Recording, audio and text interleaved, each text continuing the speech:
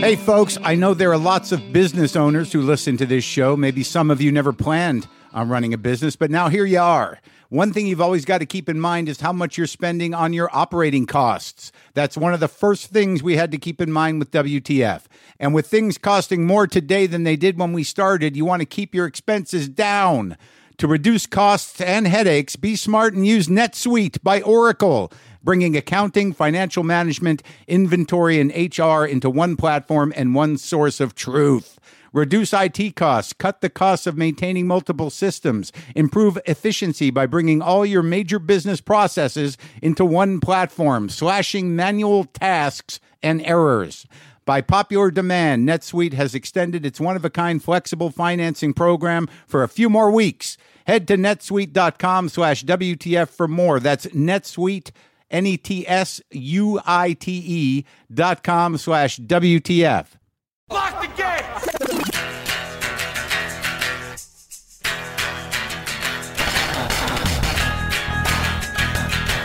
All right, let's do this. How are you, what the fuckers, what the fuck buddies, what the fucking ears, what the fucksters, what the fuck nicks? What's happening? It's Mark Maron. This is my podcast, WTF. I'm broadcasting from a hotel room in New Haven, Connecticut. A pleasant hotel this is. It is called The Blake, and the rooms are nice. There's a whole kitchen here. Poor Dino, man. Dino saw this room, and he's like, that's all I need, man. I could live in that room. It's perfect. And so I don't know. I might leave him here, and he might live here. I'm not clear on that, but I'll see in a few minutes when we're supposed to leave. Hey, it could happen. Weirder things have happened. We have one more gig here. By tomorrow, when you hear this, I will be flying home, and we will have done it. But I will say this has been a great and somehow emotional little journey that I've embarked on here with my buddy Dean Del Rey. Juliette Lewis is on the show today.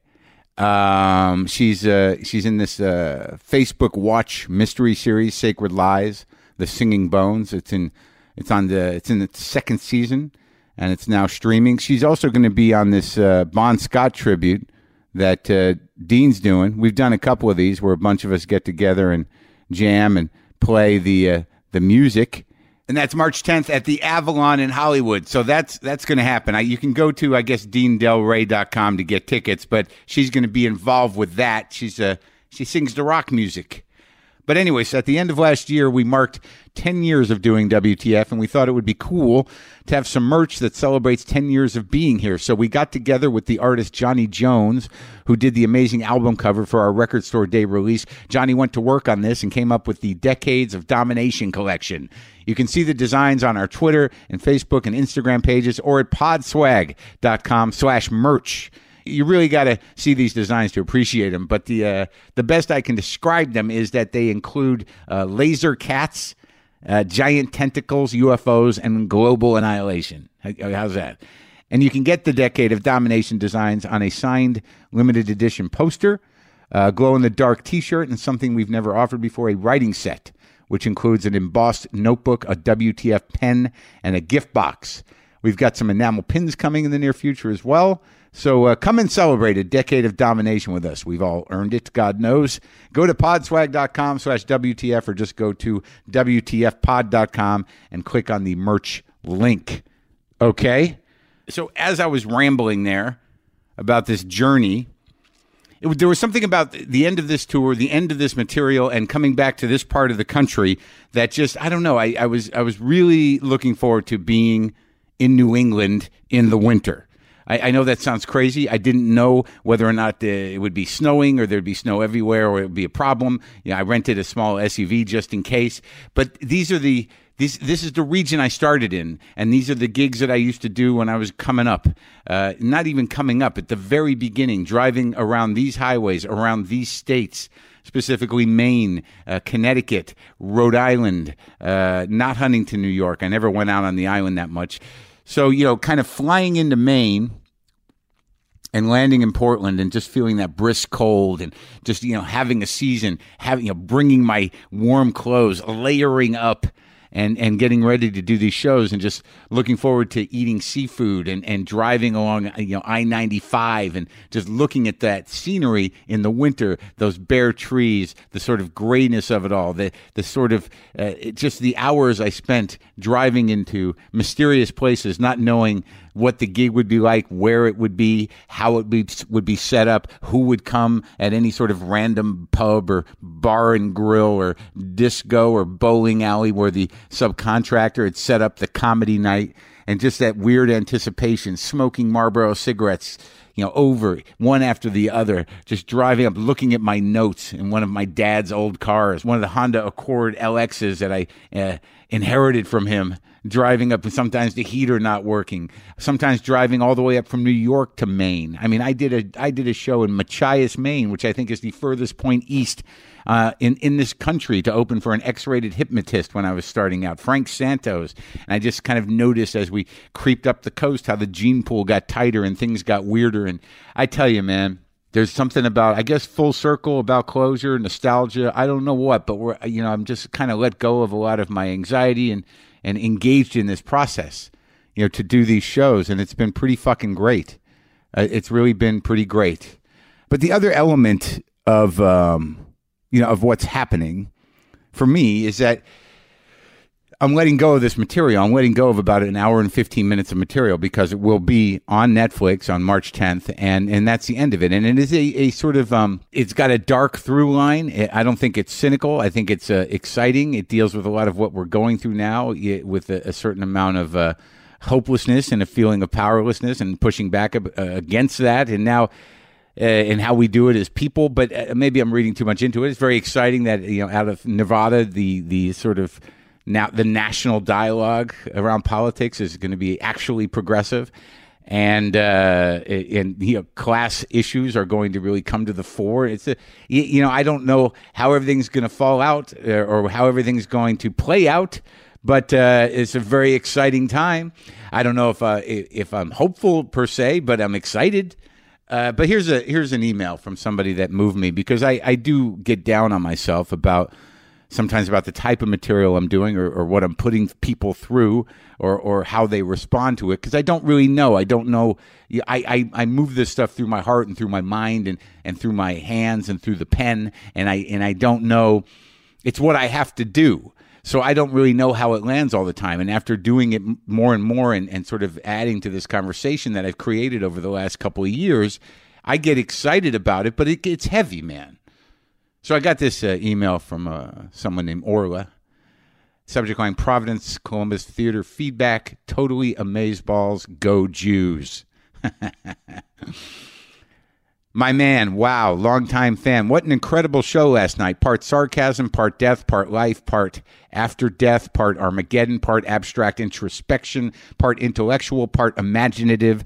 I want you to know your closing joke is as funny as you think it is. I feel like you were suspended in disbelief as each part unfolded. It was brilliant, and the clarity of its deeper meaning was so refreshing to hear. What a relief there are people out there who see this for what it is: authoritarianism on the rise. We are at the fucking end of times, and end game scenarios are worth contemplating.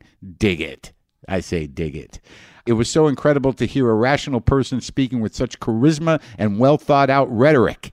And you're nice. It really made me think of ancient citizens just discussing worthwhile topics in public spaces like Socrates and Plato. That's my answer to your question at the start of the show, when you were like stretching your sciatica and then you just kind of exposed your flesh and bone with the statement, "What do I know really?" Well, I'll tell you what you know, man. You know what the fuck is up. You have a unique perspective founded in reason and facts, and your message resonates. Your work and the things you say are an echo in this era for reason and goodness. You have the power to deliver messages to a theater filled with people and millions more each day. More than that, you are the mark of an era. Not so much a leader as more of a spokesperson for people everywhere that are just like, what the fuck? And it's just so nice to hear logical things being said out loud, and the occasional joke doesn't hurt. And you examine life out loud as it unfolds, and people need to do that more, so thanks. All the very best, Orla. P.S. Socrates was actually a Jew. Is that true? Oh, I don't want to forget this because this was pretty important. We're driving down to Providence, and we're doing a live Instagram thing, and someone on my Twitter says you got to go to Empire Guitars. And I don't go to a lot of guitar shops. I get overwhelmed. I get tired. I get bored. But we decided we went online on the phone to look at what they had, and it was a real deal place. They had real vintage shit. And I don't know, man. I just saw this Les Paul Jr. They had several Les Paul Jr.'s from the 50s and 60s, one double cutaway Les Paul Jr. with the single P90. I don't know much about guitars, but I know I like that sound. And I don't know, man. The rest was sort of like, I put it up on my Instagram. Dean shot it. You can see the moment where I'm just like, I love this thing. I fall in love with a guitar right there on camera. And I bought it, and they're shipping it out to me. It's my first vintage electric guitar purchase. It was completely reasonable. It was not like gross in any way, and in terms of cost. And I can't wait. It was so exciting. So that happened on this trip as well. I fell in love with a guitar and married it. And I'm hoping, that it's weird that we both had to be apart for a few days, but I hope when we finally come back together, we've made the right decision and the honeymoon is lovely. You will hear it. I will play it for you. So that was exciting. That was an exciting part of this trip. And now we were here in New Haven last night. Great show at the College Street Theater. Great food yesterday. I'm going to die, but I'll die happy, I guess. I got to get it together here. I got to drive down to Huntington, New York, which should be exciting.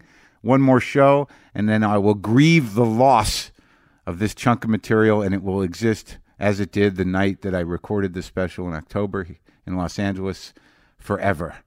New bits are evolving. There's about a half hour to 40 minutes of new material that's happening, and so I'm on my way.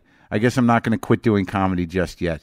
So I guess as we head into the interview here, I just want to thank the people of Cleveland, Grand Rapids, Milwaukee, Tampa, Orlando, Portland, Maine, Providence, New Haven, and most likely, I'll let you know on Thursday, Huntington, New York, for coming out to this winter leg of this show, of this tour, the last legs of it. It's really been a tremendous good time. I've had a good time, and I'm happy to report that Sam Sylvia, for this season of Glow, will be the paunchy guy he was the first two seasons, as opposed to the emaciated man he was the third season. All right, so Juliette Lewis and I talked back at the new studio at the house, and she, as I said before, is in the Facebook Watch mystery series Sacred Lies, The Singing Bones. Season 2 is now streaming. She'll also be singing on March 10th at the Bon Scott Tribute with hopefully me, if I'm not shooting, and an all-star band for Dean Delray's Bon Scott Tribute. You can go to deandelray.com for tickets to that. But this is me talking to the amazing Juliette Lewis, who I love, who everyone loves. Curious person, unique person, a one of a kind. Sometimes I wish I paid more attention in school, or in some cases, any attention at all. There are probably a lot of things I could have gotten more out of, like literature, and now it's probably not in the cards to go back to school and study the classics. But luckily for us, there's a new podcast called The Foxed Page that dives deep into the best books of all time. This is basically like the best possible college English class, but more relaxed and fun. No pressure of grades or needing to prepare something to say in class. It's only the books you want to read and know about, presented by best-selling author Kimberly Ford. Everything from Cormac McCarthy to Madame Bovary, from classics like Frankenstein to modern hits like Lessons in Chemistry. I love Ireland, but I missed the boat on James Joyce. The Foxed Page has a 3-part series on Dubliners, and that's a pretty great starting point. Want to get the most out of what you read? The Foxed Page is for you. Get it now wherever you get your podcasts.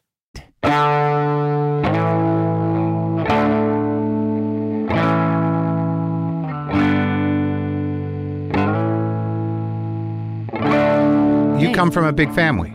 So I always describe, you would need a diagram. Oh, really? Like that? Well, it's simply put, both my parents were married several times. Oh, right. So my mom married 3, my dad married 4. When you say 4? this out loud, it sounds insane, but Yeah. it's what I know. But I grew up with an older brother, and I grew up with a younger sister, and then I Yeah. have half brothers and sisters. So the more immediate ones you have like a deeper relationship with, basically, or you're pretty close to all of them It's funny because in my older years, I'm extremely close with the half ones.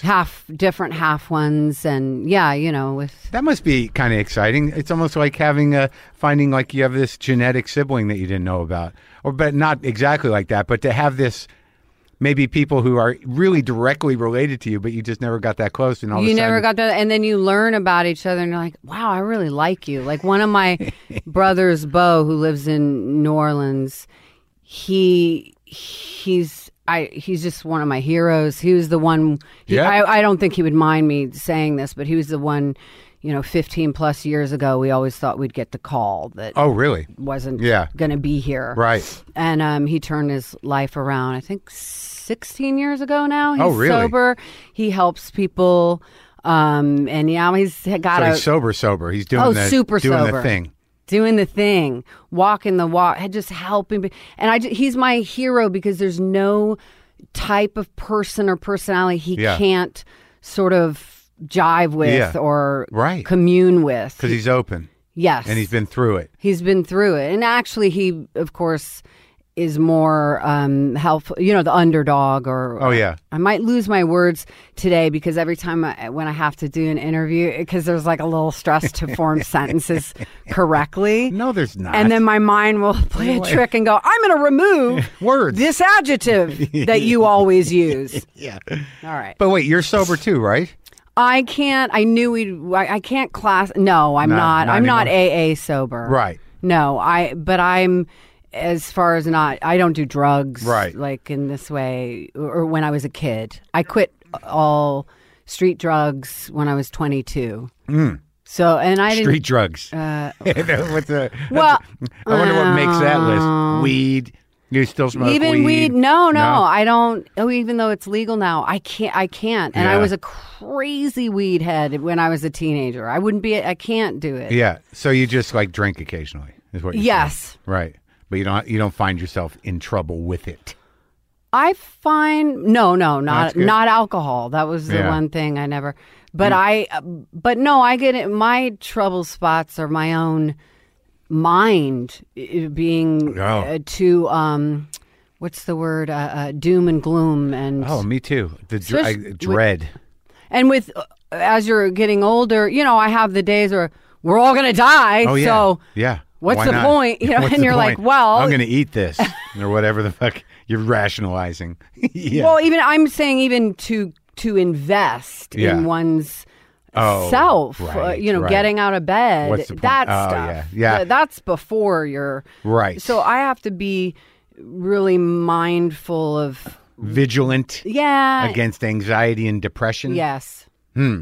Like I knew people who were I dated a woman who was borderline personality, and that's one of these ones where it's completely caused. It's a caused thing. Okay. It's like depression can be biological. Alcoholism can go for Yes. generations. But, borderline is like that's someone bailed and Right. left that person hanging. You know what I mean? Yeah.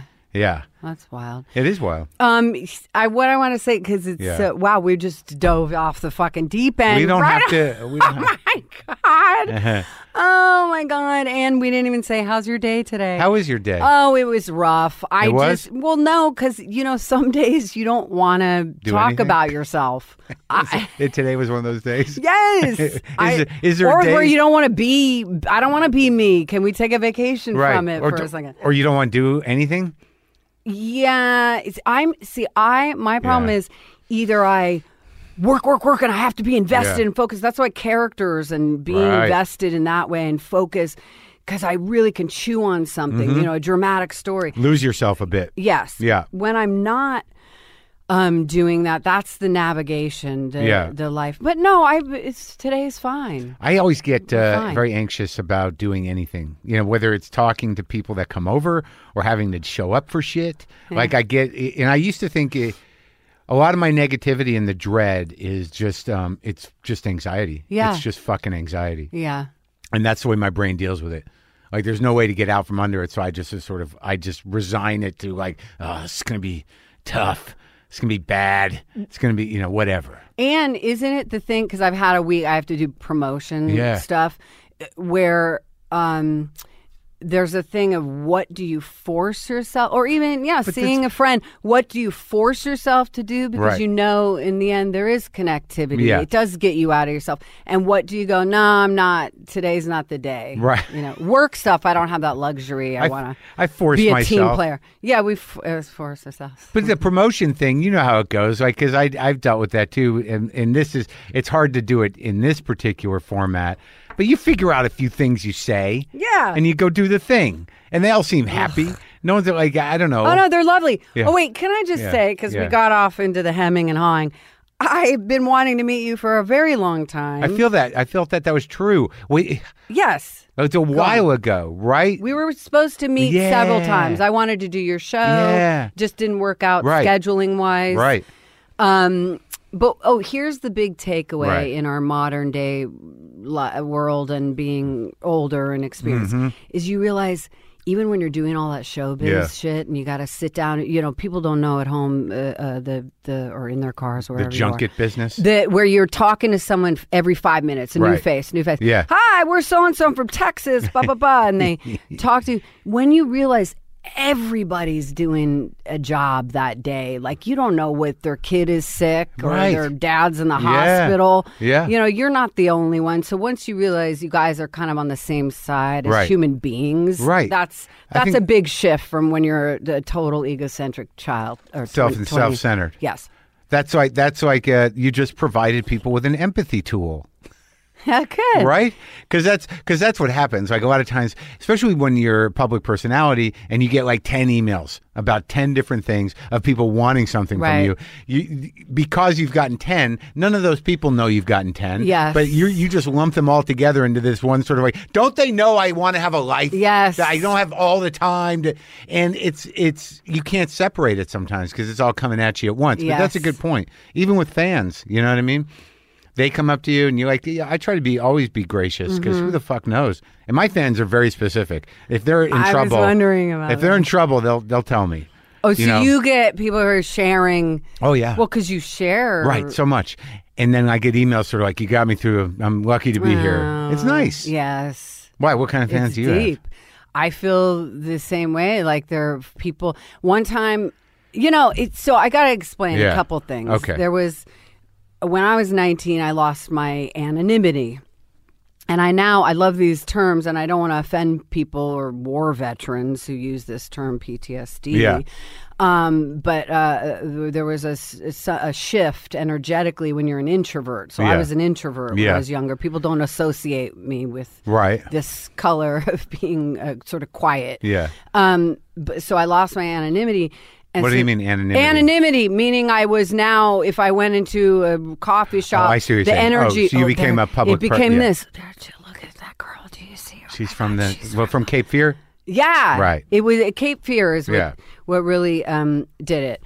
So I had anxiety. I feared public places. How it manifested itself, I actually fear that violence, because it's energy I can't control. So I get these violent images. Someone's gonna hurt you. Time fucking validates it. Yeah. But back then, So I would get anxiety in public places. Right. Anyway, you thought someone was going to hurt you? Not me in particular. Oh, just in general? Just in general. I was scared. Shit was going to go down. Yeah, I was just scared of the energy I couldn't control. Yeah. So what I was trying to get at is, you said fans. One day after I grew up a little bit, I had this great therapeutic exercise that actually helped me, helped rid some of my panic attacks, was a Rolling Stones concert. Oh, that's great. It was an amazing exercise. What do you mean? How's this happen? Okay, so I went with my friend, coincidentally, Mike Rappaport. We go back early 90s. He's a talker. Yeah, there you go. So he was just an actor back when. He's doing stand-up again, you know. Oh, yeah, I saw his show. Where he just goes up and he basically does he can be standing on a street corner talking to one guy or being on stage doing the exact same thing. It was crazy. Yeah. I watched him, and you don't know, and you're coming out to support your friends. But he killed it. He did great. Well, he's a character. He's a character, but he did great. He did have. We're at the Comedy Store? Where was in Burbank? Was it Flappers? Yeah. He did great. He had set up bits and they worked. Well, he started as a and comic. They were funny. Kinda. I did not know this. A little bit. This. I know him as a dramatic actor. Well, no, before he did Zebrahead or whatever the hell that first movie was. Yeah, that was the movie. Yeah, he was like his sister, his half sister Claudia. Her father is the part owner of the Improv, so he sort of started as doing stand-up to get sort of seen. But he did have no idea. You're just hearing this for the first time? I'm just hearing this, but isn't it crazy that now in midlife, sometimes your old seeds, you come into fruition, these seeds that were planted earlier. That's such a trip. Yeah, now you can bring it up. And now he's doing it. Yeah, well, he did it, like I said before, but then I think he just did it to get into the acting. Yeah. And then he got into what movies did you do with him? Well, we knew each other from an ex-boyfriend of mine who he worked with. Oh. And then me and Mike, so we knew each other then. And then we did this little tiny independent that my friend wrote that no one really saw called Some Girl. Uh-huh. Okay, so you go to the Rolling Stones concert. We go to the Rolling Stones concert. And then I love how the mind works because I'm going to benchmark it. We're going to come. You originally asked me, do you like your fans? Right. I'm going to. We're getting there. But so. This is the tool. This is the Rolling Stones tool for being outside safely in your mind. It was a therapeutic exercise. Right. Mike asked me to go, and he didn't know all the struggles in my head. I'm picturing it's Dodger Stadium. Oh, big one. When was this? 98. Okay. It might have been Babylon. Yeah, that tour. sounds right. The Wheels of Babylon. Yeah, something like that. I saw your whole thing. Was it the Wheels? Something? Yeah. Oh, yeah. Oh, it sounds great. I differ on a couple of things with you, but okay. So, meaning I'll just accept artists as long as they're not drunk and a mess. I will accept them at 100. I will accept them at Yeah. Well, I think I think I kind of do. I think that my discomfort around that kind of stuff is a projection because because I know I'm getting older, and there's part of me that's sort of like, why the fuck do they keep doing it? Because I don't want to do it anymore. Yes, you're like, when do I get to stop? I don't really want to stop, but there's part of me that's sort of like, it's so much pressure. How much Instagram do I have to do? Yes. Do I have to tweet? You're why like, is this someone person... point me the way. Oh no, he doesn't do it. Well, yeah, exactly. You want to be pointed the way. But then you know people, and you see how much they post, and you're like, oh, this is fucking horrible. I knew this. That was my intro to social media, was being in a little independent band, right? No label or anything. I literally handed out flyers. Juliet and the Licks. But that was like probably, but that was MySpace probably. That was MySpace. Right. 100%. And then Twitter just started. Right. Oh my God. I couldn't get over it. I was like, what? People just say sentences into space for no reason to no one? And now it's driving the entire planet. Ugh, it is the wild id of everything. All right. Okay, go on. So you go to the Rolling Stones. Rolling Stones. Yeah. I literally, so one of my favorite movies that helped me through my darkest times, which was when I was 22. I quit drugs. I had a couple things. It was a Bob Dylan song. And which one? She Belongs to Me. Oh, yeah. The lyrics in that song. Oh, yeah. She's got everything she needs. She's an artist. She don't look back. Best. She's a hypnotist collector. I am a walking antique. Is that what it is? Yeah, you remember the far out ones because I fuck up the second line, so I'm not going to say it. I'm always sort of like, what does that mean? Yours is, I can understand. The first two, they're like, that makes all the sense in the world. And then he goes off into metaphor. Yeah. It's cool as shit. Okay, so what's happening? Stones. Oh, what about Bob? So what about Bob? Bill Murray, the thing. Richard Dreyfuss, Bill Murray. Yeah, he's a hypochondriac. Yeah. So I get out of the car. You're playing pinball with my mind right now. At the Stones concert. This is how it happens. So I get out of the car. Where What About Bob ties in is I go, Baby steps out of the car. Baby steps through the parking lot. Yeah. All right. There's no shootout. We're in the parking lot. And Mike was so cool. I don't know if he remembers it the way I do, but I explained my deep anxiety and he kind of held my hand through it. Like, you doing okay, Jules? Yeah. He calls me Jules. There's like 3 people in this world that calls me Jules. And he's one of them.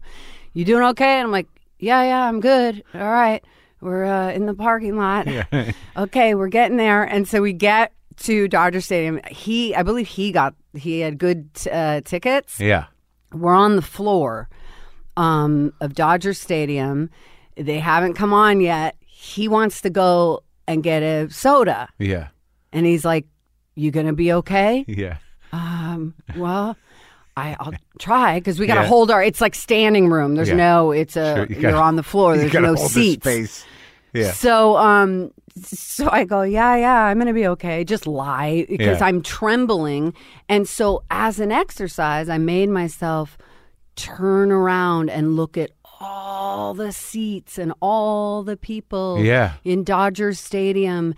And it was, like the skies, it was trepidation, but I looked around and anxiety ridden, but I did an exercise and looked at that much rather than had blinders on and like just freaked out in your own head. Yeah. Yeah. So I made myself look at that part and then he came back. And then here's where the therapy happened is once the fucking show started, something came over me.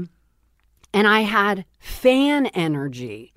And me and Mike joke about it, where Mick and Keith, I'm like, we love you, Keith! Yeah. And I'm like, he's looking at me, and I'm like a fan, a super fan. So it was weird because this shift of understanding fanaticism and being that made me somehow understand. And not like I'm Keith, but you get people have been excited to. Well, no, it's like that's exactly what that's for, though, is to relieve the existential predicament of you, like hero worship. Yeah. And believing in or having gods among the living is a great way to displace almost all of your anxiety. I think it's great.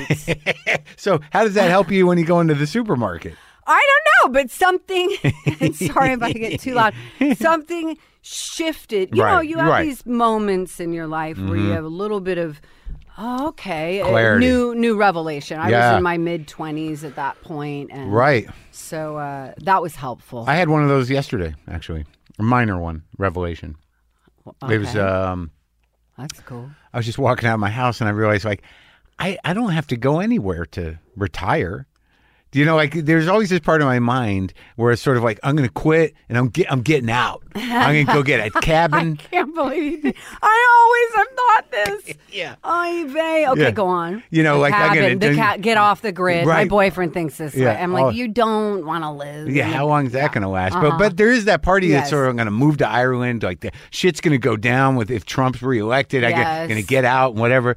But then I just had this moment where I'm like, wait, this is nice here. Yeah. I mean, it's my sense of retiring or slowing down is really about like, I'm anxious. I'm done with this shit. I don't like the expectations. Yes, you know, like I don't like the chase. You put on yourself and the others. Right. Okay. And that's a mental thing. I think it's just a take on that. Like, no matter where you go, there you are kind of shit. Yes. You know what I mean? It's going to be the same until you change. It's an inside job, man.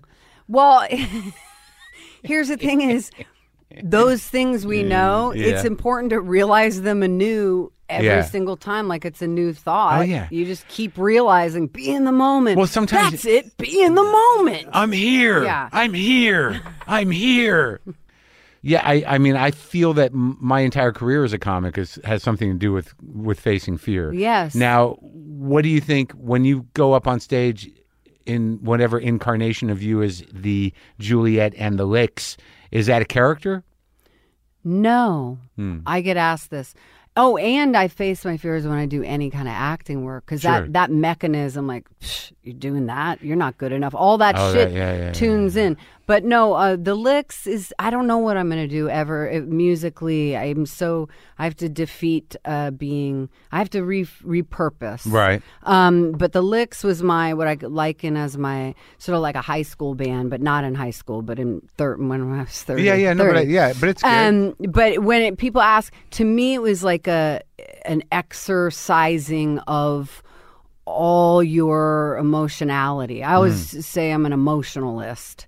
So that was in rock and roll music, and I was like a conduit of the instruments, like the drumming. I was tapped into to drumming, bass, guitar, and then together we'd write songs. But they're very derivative rock music, because that's what I was able to do at that time with my bandmates. And but I was really proud of the shows, because the shows were all about connectivity, and people, I wanted them to lose their minds. Yeah. Basically, in the best sense. In the way that you did with Keith Richards. That's it. So, but you grew up in this business.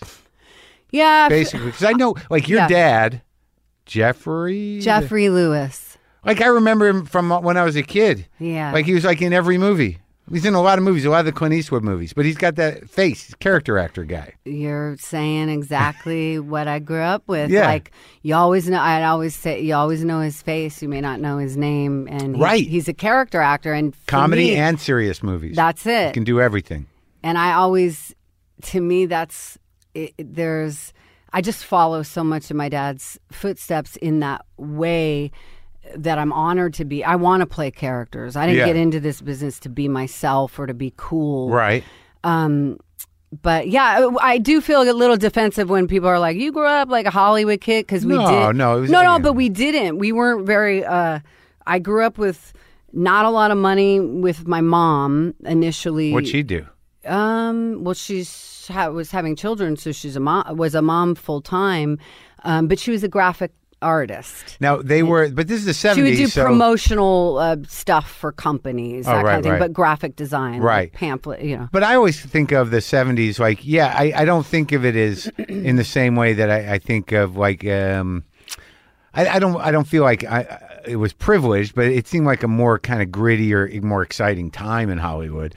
Like wasn't thinking of you as some sort of star like Beverly child. Hills. No, I wasn't that. No, I wouldn't assume that your dad would be a Beverly Hills guy. No, I don't think Ned Beatty lived in Beverly Hills. That's it. He's of that ilk. Gene Hackman. Yeah. Well, Hackman's probably like Hackman sort of somehow transcended character acting. He did, but Ned Beatty didn't. Ned Beatty's another one of those guys who's in everything. So awesome. But like all those guys, yeah. But were those guys around? Who were his friends? No, that's what I'm saying. Yeah. He wasn't really friends. My dad's funny. What about with Clint? He was in every Clint Eastwood movie. First, I should say he's not here anymore. We're in the fourth year. Oh, sorry. Thank you. And so, but when we were growing up, he would befriend like stuntmen, and like he was really into. It was funny as he reached midlife, which is what I knew. He was kind of an older dad when I was a kid, maybe mid 40s, 50s. And he got into like street fighting and taking Muay Thai. My dad was so funny because he was such a contradiction. So he came up like he took dance in New York, right? He was a New York actor? Yeah, in New York, sort of Renaissance. Sure. But and then he got really into everything that was macho. Yeah. Like knife collecting. Later? Guns. Later. Yeah. Because how can you have taken modern jazz with Martha Graham and then you're like, then you wear interesting. What's those gun shirts, Hetchler and Koch? Yeah. I forgot what. Well, I mean, what do you make of that? I don't know. My dad's I think he likes archetypes, and he was reaching into things that I don't know that he felt he totally was that. Well, he would emulate things a little bit. Right. Because like I mean, so he started like in that sort of New York scene in the late '60s and that kind of trip. Yeah, but he was. So where did they come from? We have a Lewis farm in Rhode Island. Yeah. What does that mean? Dilapidated, meaning the family Lewises. owns one. Yeah, my aunt. Yeah. My aunt Nancy lives up there. Uh-huh. And then he came with his parents to out in nowhere, Victorville. I shouldn't say that. The Victorvillians would think they're somewhere. It's just desert. It's here? And Wrightwood. It's in the mountains. Here? But yeah, in California. Oh, okay. So he grew up there and then went back to New York. My mom is from the East Coast. She went to like Cooper Union. Cooper Union, sure. Yeah. So they were like East Coasters for a bit. Yeah. But he started working late in life. Uh-huh. In midlife, he got success as an actor, like with Clint Eastwood movies. Clint took a real liking to him. Yeah. Well, he did that. He was also, I guess, in some of those earlier. He was in that. He was in Warren Oates' Dillinger. He was in Dillinger. Yeah. What's it? High Plains Drifter. Oh, yeah, he has this famous line. He's such a baddie. He does, "Who are you?" And he's like, that's his.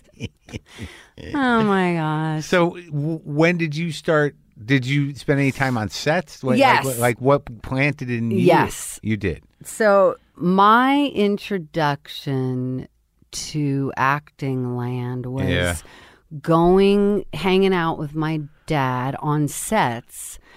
Where and there are a lot of cowboys. So we were on Bronco Billy. My first time being on camera is because Clint is like, sure, put your kid in the audience scene. Yeah. And there's a shot of just me as being an extra in that movie. I was like 7. Right. But what I knew about this environment was it was really long hours. Yeah.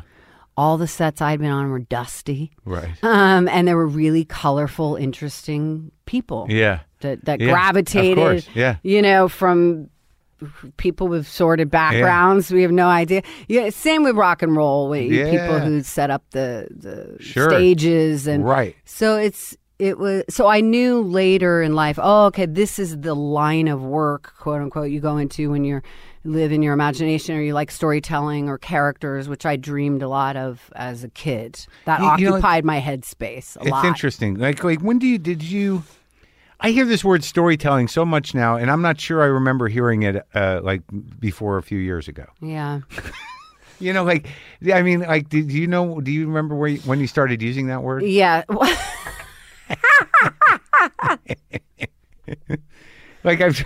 Okay, well, for me, you hear phrases and you're like, oh, that describes it, because I didn't know what it was. I just noticed it. I'm not judging you. No, it's okay. Because storyteller. Well, no, I talk to actors, I talk to directors, and they're like storyteller. Right. Everyone's sort of like, it's really about telling the story. I'm like, did everyone always say this, or is it a new thing? It's kind of new, There's right? So much new shit, too, that you're like, this is the new thing. Triggered. I like this word. I'm like, all right, I'll take it. Authenticity. Yeah, that's a new one. Storytelling. So for me, though, I didn't know what it was called as a kid. No, I know. I believe.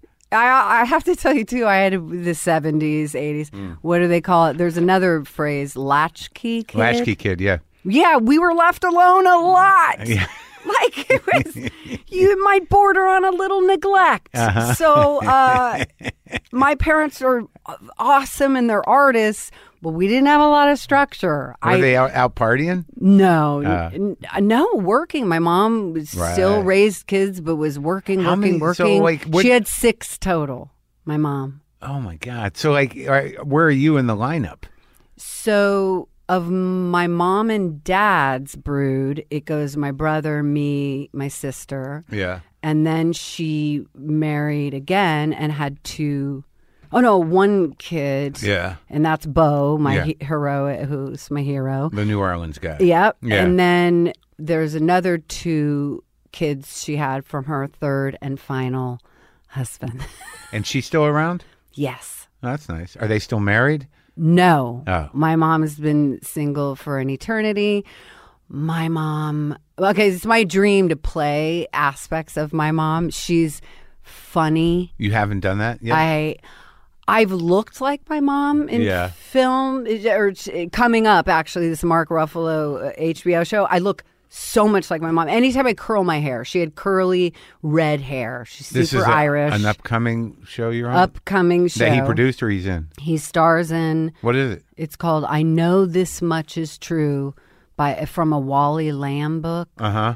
And it'll be a 6-part. You in all 6? Limited. I'm in 3. Great. Yeah.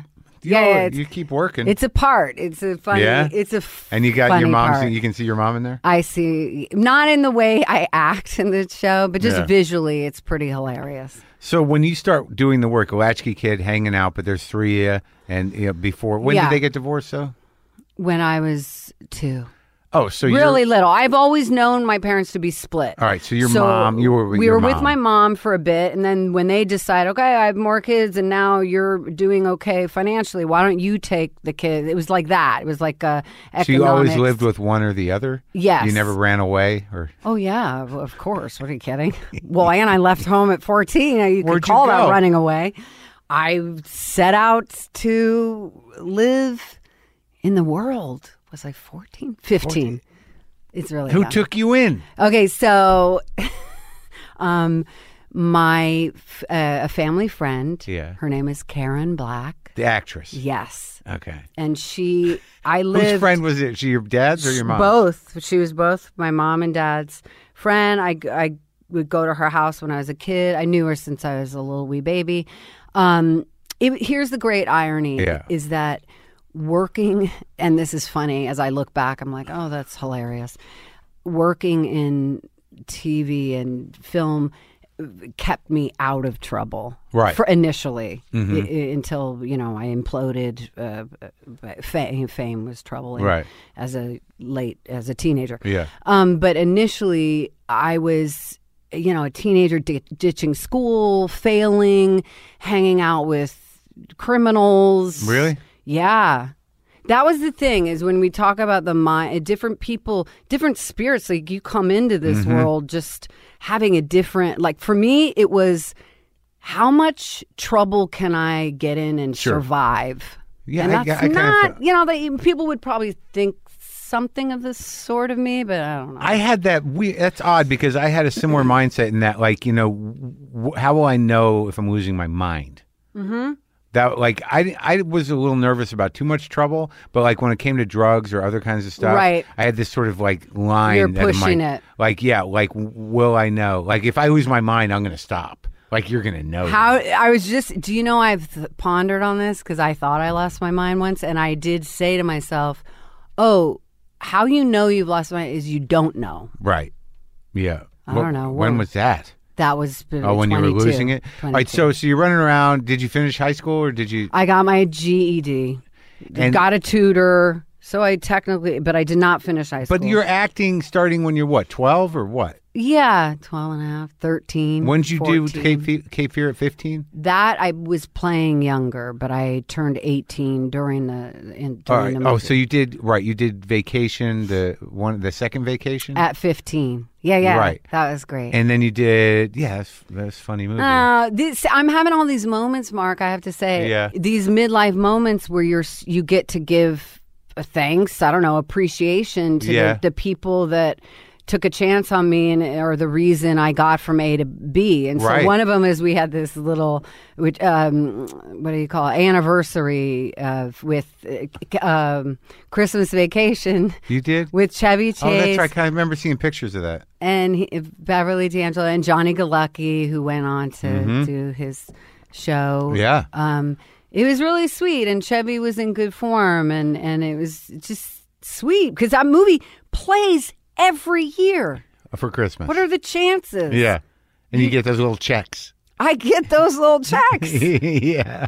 Yeah, and they started putting some faces on merchandise. So really? Let's see what's happening over there. It's still that really? It's still happening, huh? Yeah, they do Christmas Vacation stuff. It's a holiday movie. It's a holiday movie. That's amazing. You made the cut. I don't know. I don't know. I just showed There's up. only a few movies that end up making, like Elf is another one, a fairly modern movie that gets a lot of play. That's true. Over Christmas. So wait, Karen Black is a family friend and also one of the most inspired, unique actresses ever. And you live with her a bit? And she was an influence. I mean, It's a wild influence. I could see that. How did she influence you? Were you taking acting classes? Were you doing anything? So Nothing. part of my development is stuff like playing charades at Karen Black's house when I was little, and her going, okay, now you're a such and such. She would just call out something to play. Right. And she validated me early on. She was really just a beautiful person. Is she still around? She's not around. Oh. She went, I hate the word died. Yeah. Before my dad. So hers would be 5 years ago. But she really validated, there's these key people who encourage you have a voice. I would have loved to see you guys work together. She wanted that very much. It never happened. I know we wanted to play mother and daughter. Yeah. But she's very much, I always call her sort of my creative mother of sorts. And then you see her work, it's like, oh, okay, she's you just, can see similar. I don't know, the just when influence? there's someone, not so much just when someone's so individual, there's so much themselves. So that's all I ever strive to be is unfiltered, just being right. So that's sort of intuitive to character acting, though. You know what I mean? Like she could do all these things, but she could never.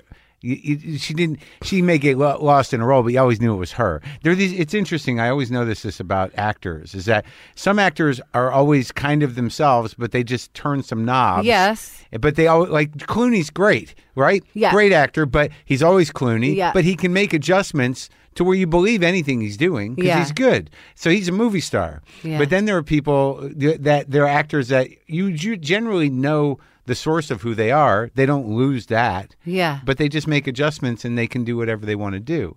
But they're not, it's not like they're not doing weird voices and shit. Yeah. There's not learning any accents. People that are mostly themselves and bringing what that is. Yeah. Or there's like a Benicio del Toro. Remember when he was first in Usual? He's just coming up to me because he was in Usual Suspects and he made this choice of mumbling every line of sentence. Yeah, and then he mumbled what the fuck choice is this? It was amazing. He's continued making that choice. Okay.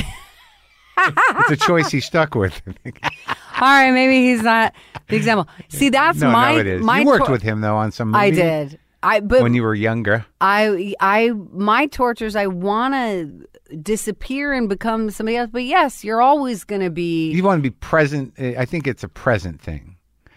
For me. Oh yeah, totally and 100%. I want to make it look like you do not see any acting, like it's breathing. That's right. That's right. So it's like you're losing yourself, but you're not. It's mostly to be in the moment, because to lose that self-consciousness that you were talking about, to where you're freaked out about this or that, violence, or for me, it's people judging you. It's a unique person that can get on a set and not acknowledge, in the sense, and do the work in front of 50 to 100 people, surrounding them in different jobs, and to sort of be present and be in that scene, right? To get past this stuff. Yes. I mean, that's the real gift. I mean, you lose yourself, but it's just, your brain's not spinning your regular shit.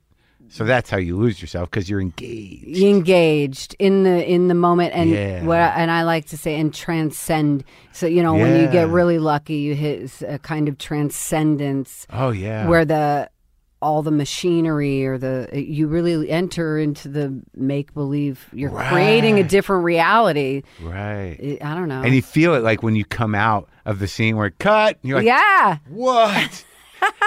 Right? Yes. That I'm just starting to understand that about acting. I was kind of a little bit stupid about it. I didn't like all the waiting around. But if you lock into what you're doing and you have enough of a part to really do something, that's what the payoff is.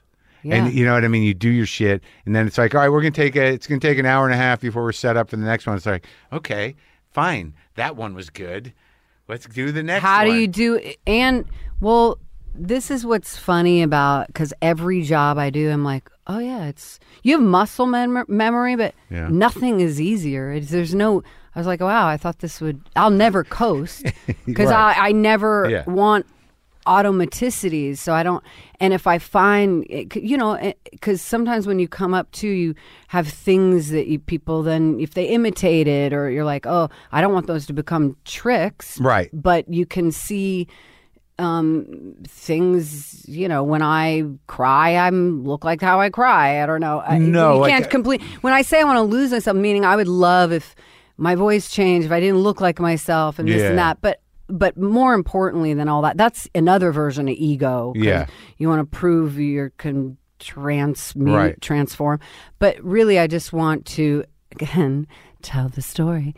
I want to be as honest and rich and multi-layered. I really love contradictions in people, in humanity. And that you can pull that, like that's your engagement with a script, though. The script will dictate. Yes. Some of that. And also, like, you're one of those people that is uniquely yourself. There's nothing you can do. I don't... You know what I mean? Like, you're one of those identifiable people. Like, oh, that's Juliet. Like, there's no way, which is a good thing. That because you have a rawness and your emotional accessibility that you have with yourself, and your willingness to be open is what engages that weird, authentic thing that you have. That's neat. Don't you think so? Well, yeah, That's neat. I was trying to... I like this. Yeah. I'm like, how will he describe what I do? That sounds pretty good. No, I know what feel and what I struggle or what I transcend internally. But yes, it's funny externally when early on when a few people started imitating or making fun of me. Like I was like, SNL oh and shit. stuff? I got some SNL imitations. And the good thing is I never was too... Oh, yeah. Who did that? Was that where they did the retainer thing? I think it was Janine Garofalo. Oh, but they did a lot of mannered stuff. Yeah. And you got to understand, at the time, before I did Cape Fear, I did freaking 80s sitcoms where they didn't want any naturalism. It was like, don't move your hands, stand up straight. So you were getting those parts. Energy. I was right before. The little girl thing. Yes. Yeah. And it was super weird. They were trying to conform me early. It's a hilarious story I tell. Before I got Cape Fear, they hired an acting coach for me to get me to stop acting natural. Oh, really? Basically. Yeah, just because you were fidgeting? It was a sitcom. You were doing your thing? Well, and I was like leaning against the sofa and behaving like a freaking teenager. Right. Knowingly. Yeah. And they wanted these, gee, Dad, you don't know, this... Yeah. So that was hilarious. That is funny. So everything they were trying to, I almost gave it up at 16, and then I got the audition, and then I always say that everything they were already validated what I needed to carry on. Scorsese. Yes. Yeah. Sure. Oh, right. Pretty special. He was going, yes, and he knew to let me go. He just sort of gave me the room, the space, and the material, and all those. He's just a genius because he knows what each actor needs. Like I didn't know. Again, I'm not academic. 18, right? I wasn't academically trained either. So it was all instincts. Right. And he helped cultivate that my instincts, basically. So that was like a whole graduate level. 100%. I always say my directors were my teachers. And so that's when everything. Now your folks were okay with you acting, obviously, right? Yeah. Yeah. Again, when I jokingly, which I love, we have great humor in my family and with my mom. Yeah. When I said they're neglectful, I mean, they're busy folks. I had the opposite of what you hear, like, you're going to do this and, and. Yeah. Right. So the point is, they sort of, anything their kids, my dad was a great facilitator. Like, oh, you're interested in, like my brother, he gave a camera to, because my brother was watching TV and he loved videos. Right. So he gave him a camera. Right. Yeah, and I took like dance and singing and all this little stuff as a kid. So after Cape Fear, though, that was a huge movie. You work with De Niro, and you work with Nick Nolte, and who was the mom? Jessica Lange. Oh yeah, yeah. It's a wild movie of greats. Yeah, and that was exciting for you. Or were you able to keep your shit together, or? Yeah. What's funny, I had another full circle moment when I got to have a dinner with De Niro and Scorsese, Harvey Keitel. Yeah, who played my dad. When was this? Recently at the AARP award. I gave Marty an award, and had a just beautiful. I've had a few, like a tribute to De Niro some years ago, where I got to speak. And but my point is, at that time, it all worked for me. I didn't know what they meant to American cinema. Sure. So my naivete, it worked great. Right. Because I didn't know to be shitting my pants on this job. Yeah. I just wanted to do all I knew is that this was the time. Yeah. Like, you better do something. Yeah. You better really be powerful. And that for me, that's by being as honest and rich as possible in playing the young girl. But Marty, what's so great is he wanted a fully dimensional, not these vapid things we'd seen on screen. He wanted the family, and he actually, because it was a remake from the 50s, he wanted the family to have all this subversion and complexity. Moral complexity. Exactly. Right, because the daughter's the mad. Gregory Peck character was not like that. Exactly. Yeah. So he made that clear to all of us. And so every scene had a thing of, where the family distrusts. Sexual tension. Yeah. Or moral dubiousness, masculinity issues. Yeah, all of that. Yeah, it was great. He really kind of expanded the whole subtext of the movie. Yes. Yeah. And so it makes it scarier. It's funny because I did one scene with De Niro, in The Joker.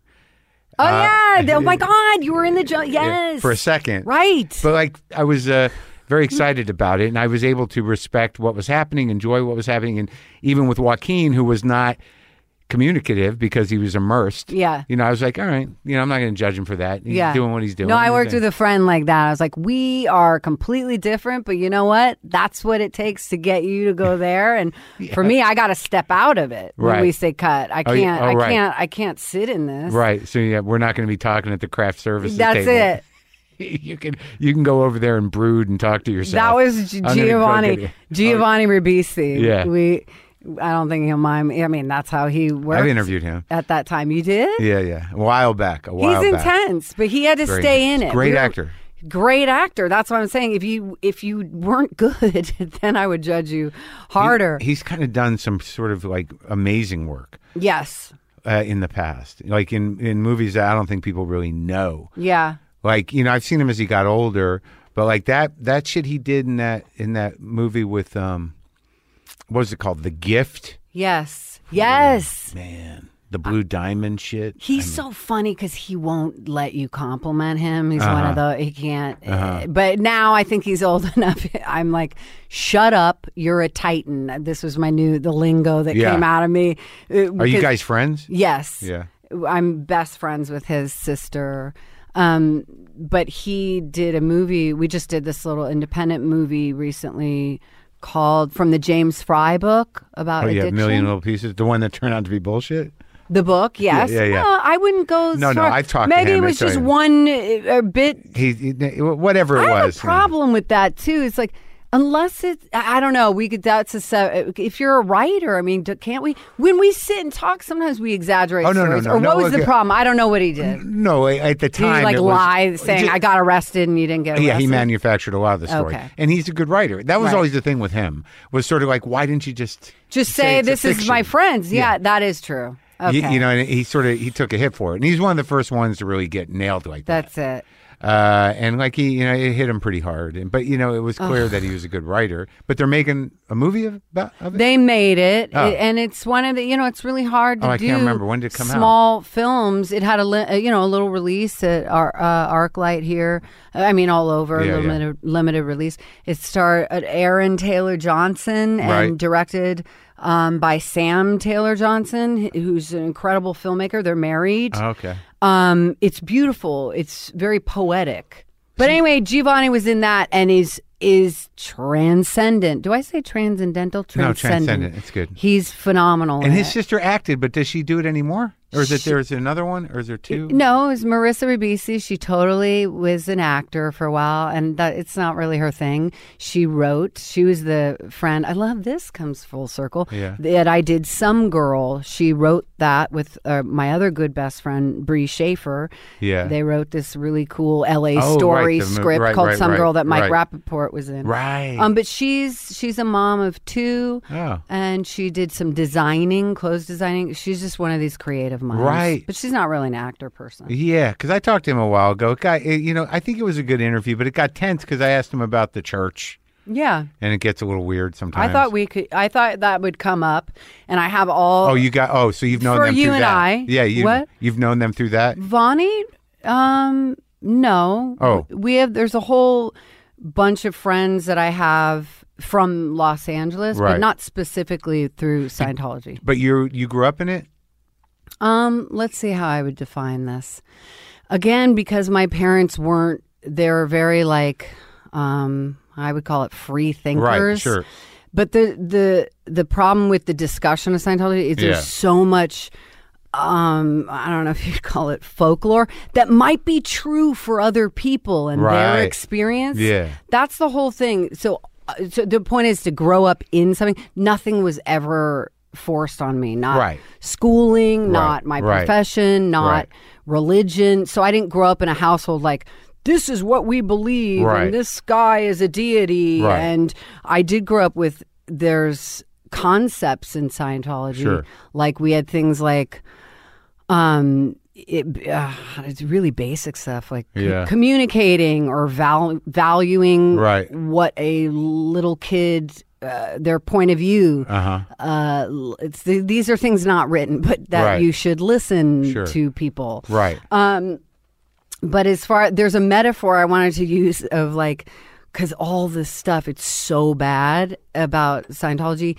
And what do you mean this stuff that you... with the TV show, all the stuff that... But there is reality to that. It wasn't your reality. It's not my reality. Right. So it's like, I always make the analogy, and first of all, I'm a spiritualist. If you want to define me, I don't like when me as Juliet is defined by something else or an association with... Right. As far as my philosophical beliefs, I have everything from the Tethered Soul. Is that the latest? Yeah. That's the latest book. Is it? Untethered Soul. Untethered Soul. Not tethered. Right. And then I just got this other book called Welcoming the Unwelcome. Which is all I'm trying to fucking figure out. I have three friends who have stage 4 cancer. I have a friend who fell on his bike, is in the hospital. So all these things are hard to navigate. But back to the Scientology discussion. Yeah. So here's the analogy. Yeah. If someone came out and did a show on veganism and how if you veganism, it made me sick. My organs, this happened, and you have another person who's like, well, my experience is totally different. Right. I'm in no place to ever invalidate someone else's experience, but I don't want my experience to be invalidated too. Or associated with it. That's the other thing is some of these people who have all the negative slant, they'll take anybody's name who's been associated with Scientology and say that you're condoning these horrible things that they have, I'm not any. That's well. not, The weird thing was to me, like, and I'm no historian about it, so like I really can't do the sort of kind of like the pressing in depth or pressing interview about it. But like any sort of modern belief system or something that seems or starts out as a cult, is that there was a time where the ideas were out there and free to take. And utilize how anyone might want to. There were people who entered Scientology in the 70s as a self-help sort of option, took what they needed from it and moved on. Yeah. There are very smart people that read some of the stuff of Hubbard's process and validated it and used it in their life, but didn't get locked into the church. Yeah. And then there's levels within the church, it seems, of adepts, new people, the way the church has evolved over time, the depth of the teachings, what it requires of you financially. That, like any other sort of racket, causes trouble, causes problems. And the people who are explaining that are people that are disgruntled and upset. Or in some cases, they felt abused and violated. Yes, and that's where I'm like, if you ever think or have experienced abuse, do all the appropriate channels to nail anybody to the wall. Well, what was your experience with it? Do you still... Mine is sort of come and go as you please. Right. I've read books. I've done some courses. Right. I've done the auditing, which is the equivalent of, sitting, talking, and delving into your mind. And, and I had things that were really helpful for me early on. But... that's so I don't have the thing of that I'm owned or tied into something. Right. Even I don't have this thing of I'm an opinionated, questioning person. And also you went through some serious shit, some serious turmoil and trouble and crisis in your life, and it didn't seem to offer whatever support was necessary. Oh, no, I did get help at this time when I was 22. Oh, you did? From the church?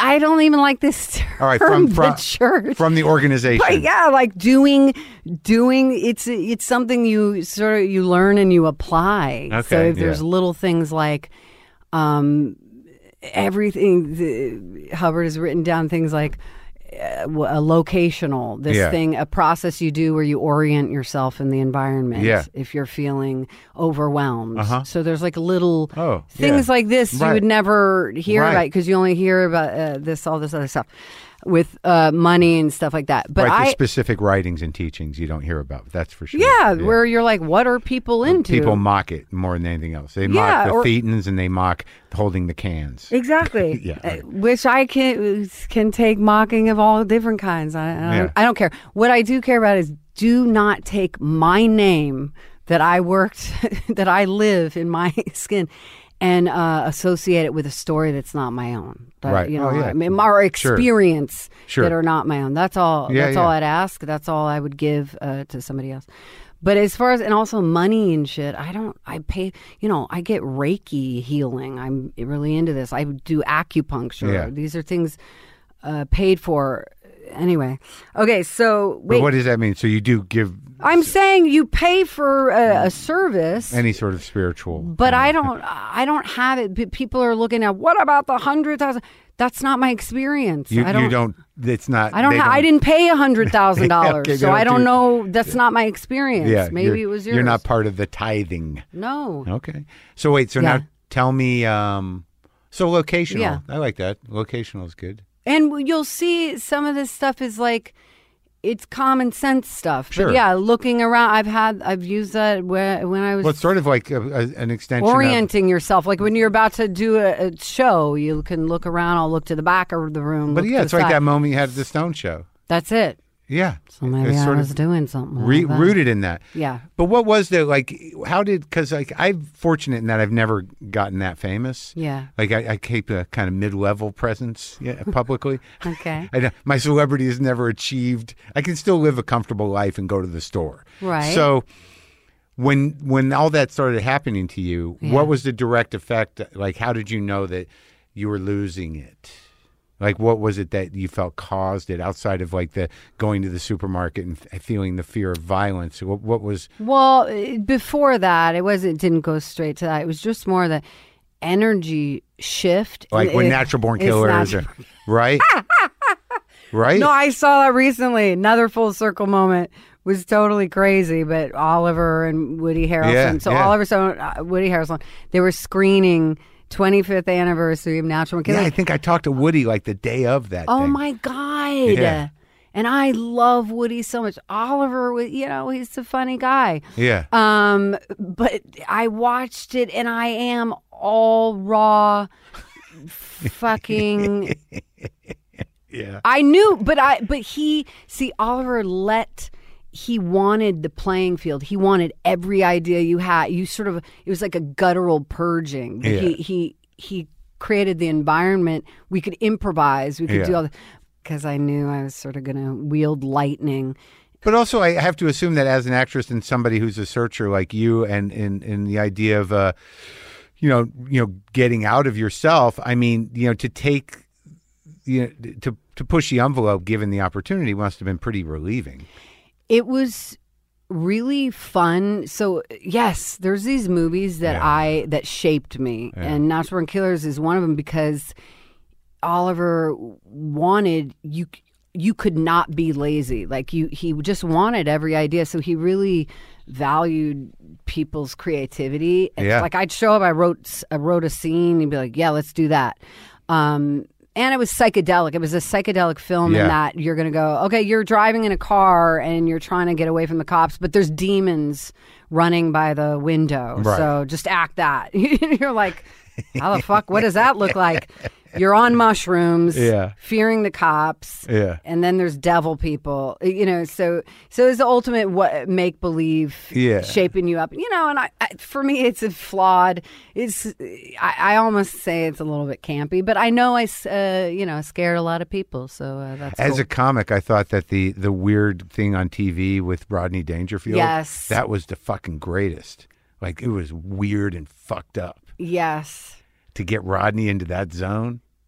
Like who dreamt that up? I know. Right. I know that Oliver, how that came about, and there's all that friction or history that it was Tarantino's script. And, I didn't know this whole backstory. Right. I'm just an actor coming on. Yeah. But so a lot of it's Oliver's subversion of what was there. And so I sort of said, because I was like, if you want I don't know if Oliver will remember this either, but I said you can't have a female be this way without some kind. It just never was in history. With Eileen Warnes, like all we had of female serial killers are very specific. So I was like, some of it's got to have a backstory or something, which I know. Later I talked to Tarantino. He was like. He hated this idea that, no, Mickey and Mallory are just the way they are, natural born killers. Yeah. But so that was Tarantino? That was Tarantino. Yeah. But to Oliver, I said, you got to show. I mean, I don't know. This might be too crazy. You got to show that Mallory came from something that made her like a fucking hyena or something. Right. And he took that and then did a laugh track. Weird sitcom thing, with the family, laughter with the molestation. So that was his freak show mind. Wow. Isn't that crazy? You were on the set with Rodney for a day or two? Oh, my God. What a lovable, sweet man. And I had to jump on his back, and I think I might have hurt his back.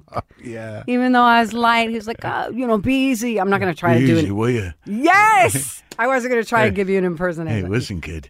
Yeah. I tell you.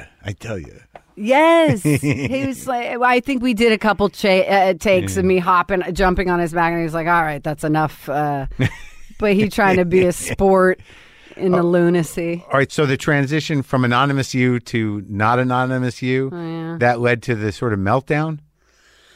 No, I think on the way, earlier. You got to go earlier. Okay, I was like, I had always that split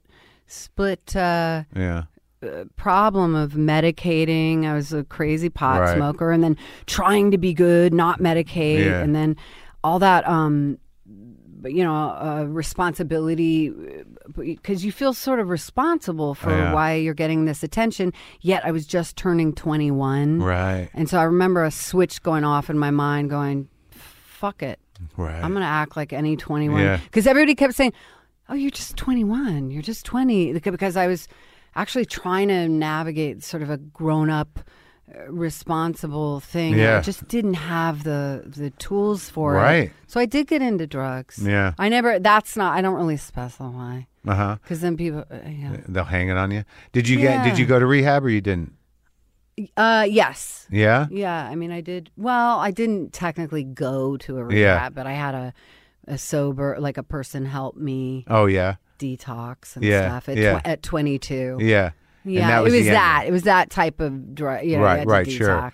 So, okay, I'll just say, because I love in drug culture, because I was a downer person. Yeah. Because in drug, it was like, what? Fucking acid, coke, or meth, or so I was, I was the downer. You like to go down. I don't know, or did painkiller. Sure. Whatever. Well, no, I mean, I can tell you're hyper. Why not level it out? There you go.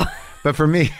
This is my cold brew and whatever. Cold brew will get me. Home stretch. I think cocaine had it had a Ritalin effect on me. Like where you focus. Yeah. Right. Yes. Throws me up, Yeah, it does that. But so if you could name then, because it's interesting in thinking about the movies, from Cape Fear, Natural Born Killers, but then that it wasn't a huge part, but it was a significant part in. Was it Husbands and Wives? Which one was it? Oh, yeah, that was a big deal. It was a big deal because, you played kind of a regular college student person. It's like, look, she's fucking normal. Yeah. She's fucking normal. No, here's what's funny. So I had this thing, and you can't, it's just luck of the draw. And you were like the one young character woman in a movie that he had sexual chemistry with that he didn't fuck.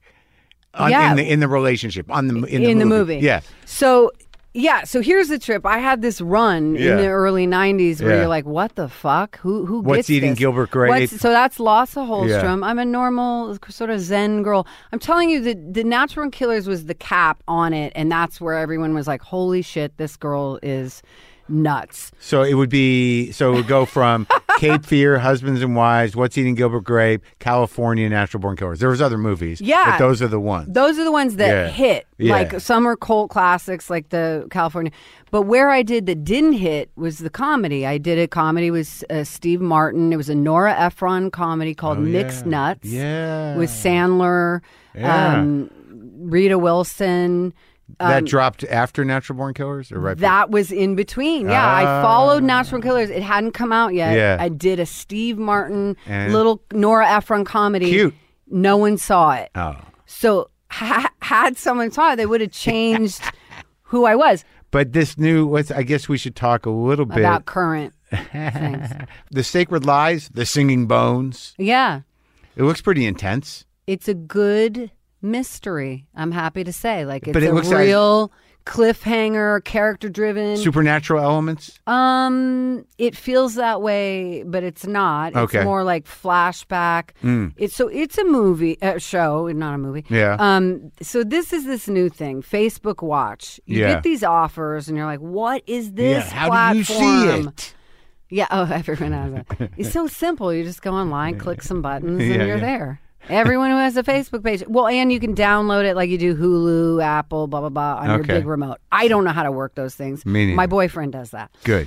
So the point is, this was a great team. You have Rael Tucker, who had done True Lies? No, that's not the name. True Blood! True Blood. Thank God. Oh, my God. I'm not even pitching correctly. You did it. She was a writer. Okay. She's the show creator. It's character-driven, cliffhanger. Is it procedural? No, not at all. What's the pitch? What's the? Oh God, I'm a terrible pitcher. What is it about? So I'm obsessed. I'm sort of this hermit person, shut in. Are you a professional? Not at all. Oh, you're just a person. I'm a person who lost her sister, her sister was murdered. Okay. It is what is my driving obsession, is to always find and give the identities back to all these cold cases. And it's loosely based on an amalgamation of cold cases and there's 40,000, I think. Really? Unnamed murdered victims. Is that true? Fuck, I better get my numbers right. A year? No. For just existing today, 40,000. Yeah. But it's something that Rael Tucker, the creator, was really researched it. And so there's this really involved story where I befriend a foster girl because we think she might be connected to this, that, and the other. But I'm obsessed. I'm one of these people that's obsessed with true crime and cold cases, but it comes from a deep place of trauma. So it's like this really multi-layered character. Wow. And she's super, no vanity. It was a fun character to play. She's a gay woman who's very, but semi-antisocial, but has a huge heart. She just sort of, so it can go on forever because there's 40,000 of them. Well, no, the Singing Bones is this one case. Oh, okay. It's all related to this one case. And it was a season before, I guess they call it an anthology, where it's different people, different case each time. It's this whole thing now. People do limited series. No, I know. That's the way it's instead of movies. I like it. I mean, I miss the movies, don't get me wrong, but I do like limited series as well. Now, are we happy for you? I didn't realize you did 2 movies with Brad Pitt, both of them kind of menacing. You did like a Lifetime movie with him back in the day, and you did California. Okay, let me just say something. It's not a Lifetime movie. This was pre-Lifetime, but you could call it an after-school special kind of vibe. Yeah, on. But it was before you both were. It was before we were just 2 little young actors. It's a cool piece of history to come up with him, come up with Leo DiCaprio and Johnny Depp, but and then we did California. And that was neat. That was a trip. There was a first-time director, Dominic Sena, who went on to do big, huge movies like Gone in 60 Seconds. I think. And do you talk to Brad ever? We've seen each other places, different times. Like when he was married to Jennifer earlier, said hello to both of them. And were you happy for him? Oh my gosh, yes. We're just like, it's like people you sort of, not school, but you came up together. So and he's a very good person. So I always wish him well, and so I was very happy for his whole year he had, and No, that's great, because a lot of times I ask people that, and they're like, I never talk to them anymore. No, I don't know what obviously not everyone keeps in touch with everybody they work with, but it sounds like, you're grateful and happy, and it's always good to see them. Oh, yeah, for sure. I mean, there's people in your life I don't know, not family, but my ex-husband, I mean, I was married for a minute. We were both 26. Yeah. But, he's like family to me. I don't talk to him all the time, but I always, you just want health and happiness nice. For the you don't have certain any people. Resentment or not deep. At all.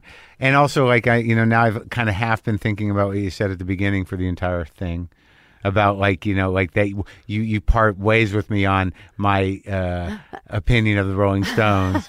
But I do want to be clear that I'm not an ageist. That's the word I was going to use. Okay, go on. And it's just I love them so much, but I do hold them in a certain place. Yes. And I can appreciate certainly. I mean, the only real negative thing I say is just a little dig at Mick. But look, I bought that blues record. Blue and Lonesome. Oh, God bless. That's good. And it's like one of the best records I've heard in the last decade. So I do. That's neat. It's a blues record. Okay. And are they covers? Okay. But it's like a straight up blues record. It's like it could have been the Stones' first album, right? With the song list they did. I love hearing that. And it's so interesting to see a bunch of those guys who started out in earnest as a blues band now play the blues straight up. That's it. Because it's uniquely theirs, because any idiot can play that music. Yes. But the Stones own it as these old guys that have had a whole life. Yes.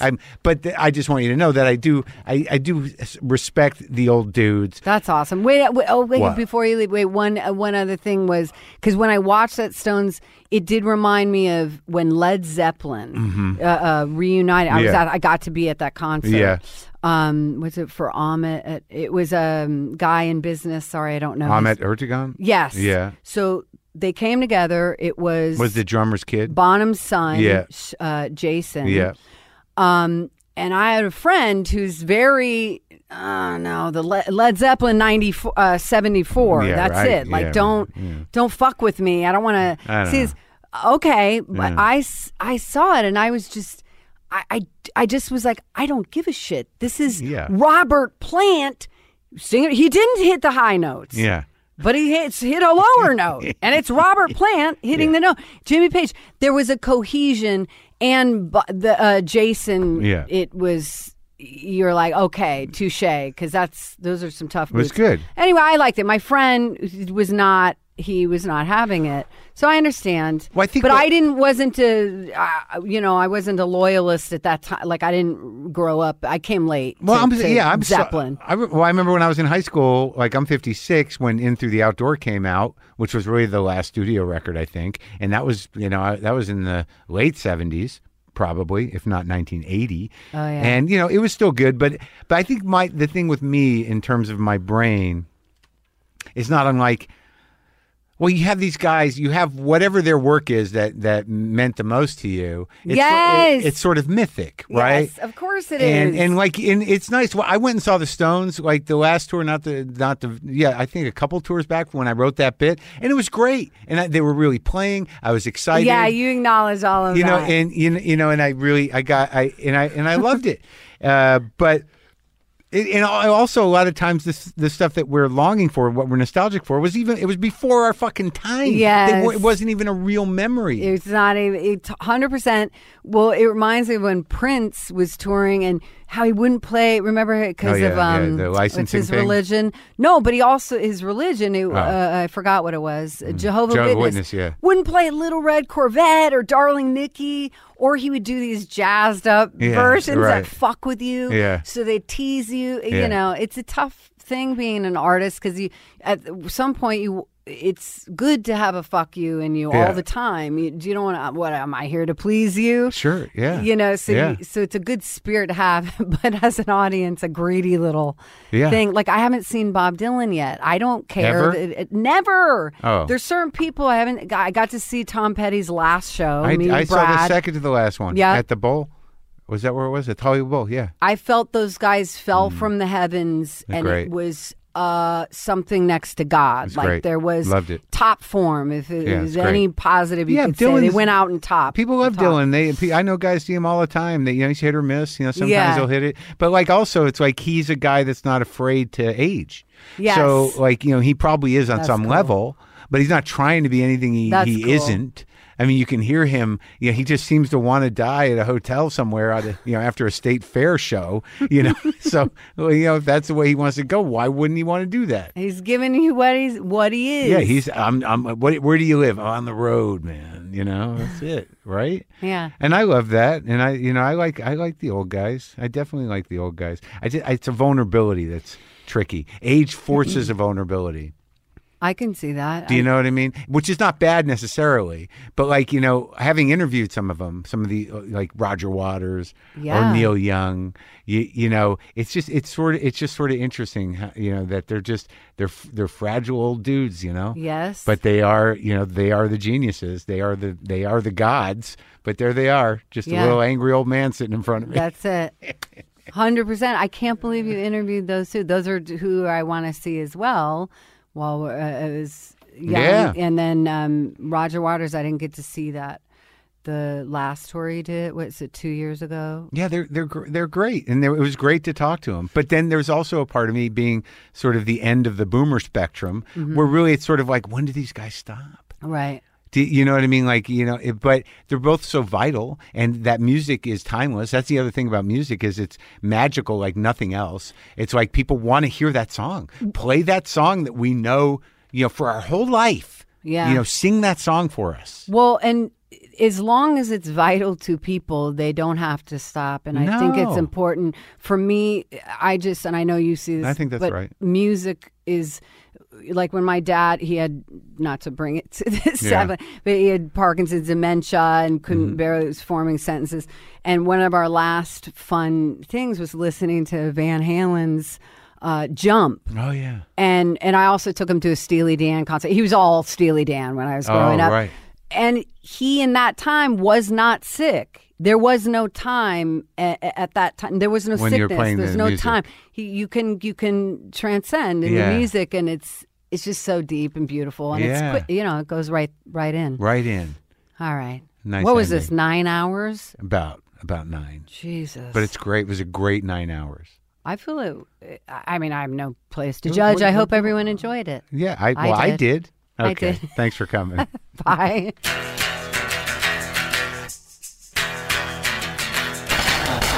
That was Juliette Lewis. I love her. The series, her series, The Sacred Lies, The Singing Bones, Season 2 is now streaming on Facebook Watch. And don't forget to go to podswag.com/WTF or WTFpod.com and click on the merch link. Get yourself some stuff from our new Decade of Domination collection, signed posters, glow-in-the-dark shirts, writing sets with designs by artist Johnny Jones. My Netflix special premieres March 10th. I'll talk to you Thursday. Boomer lives!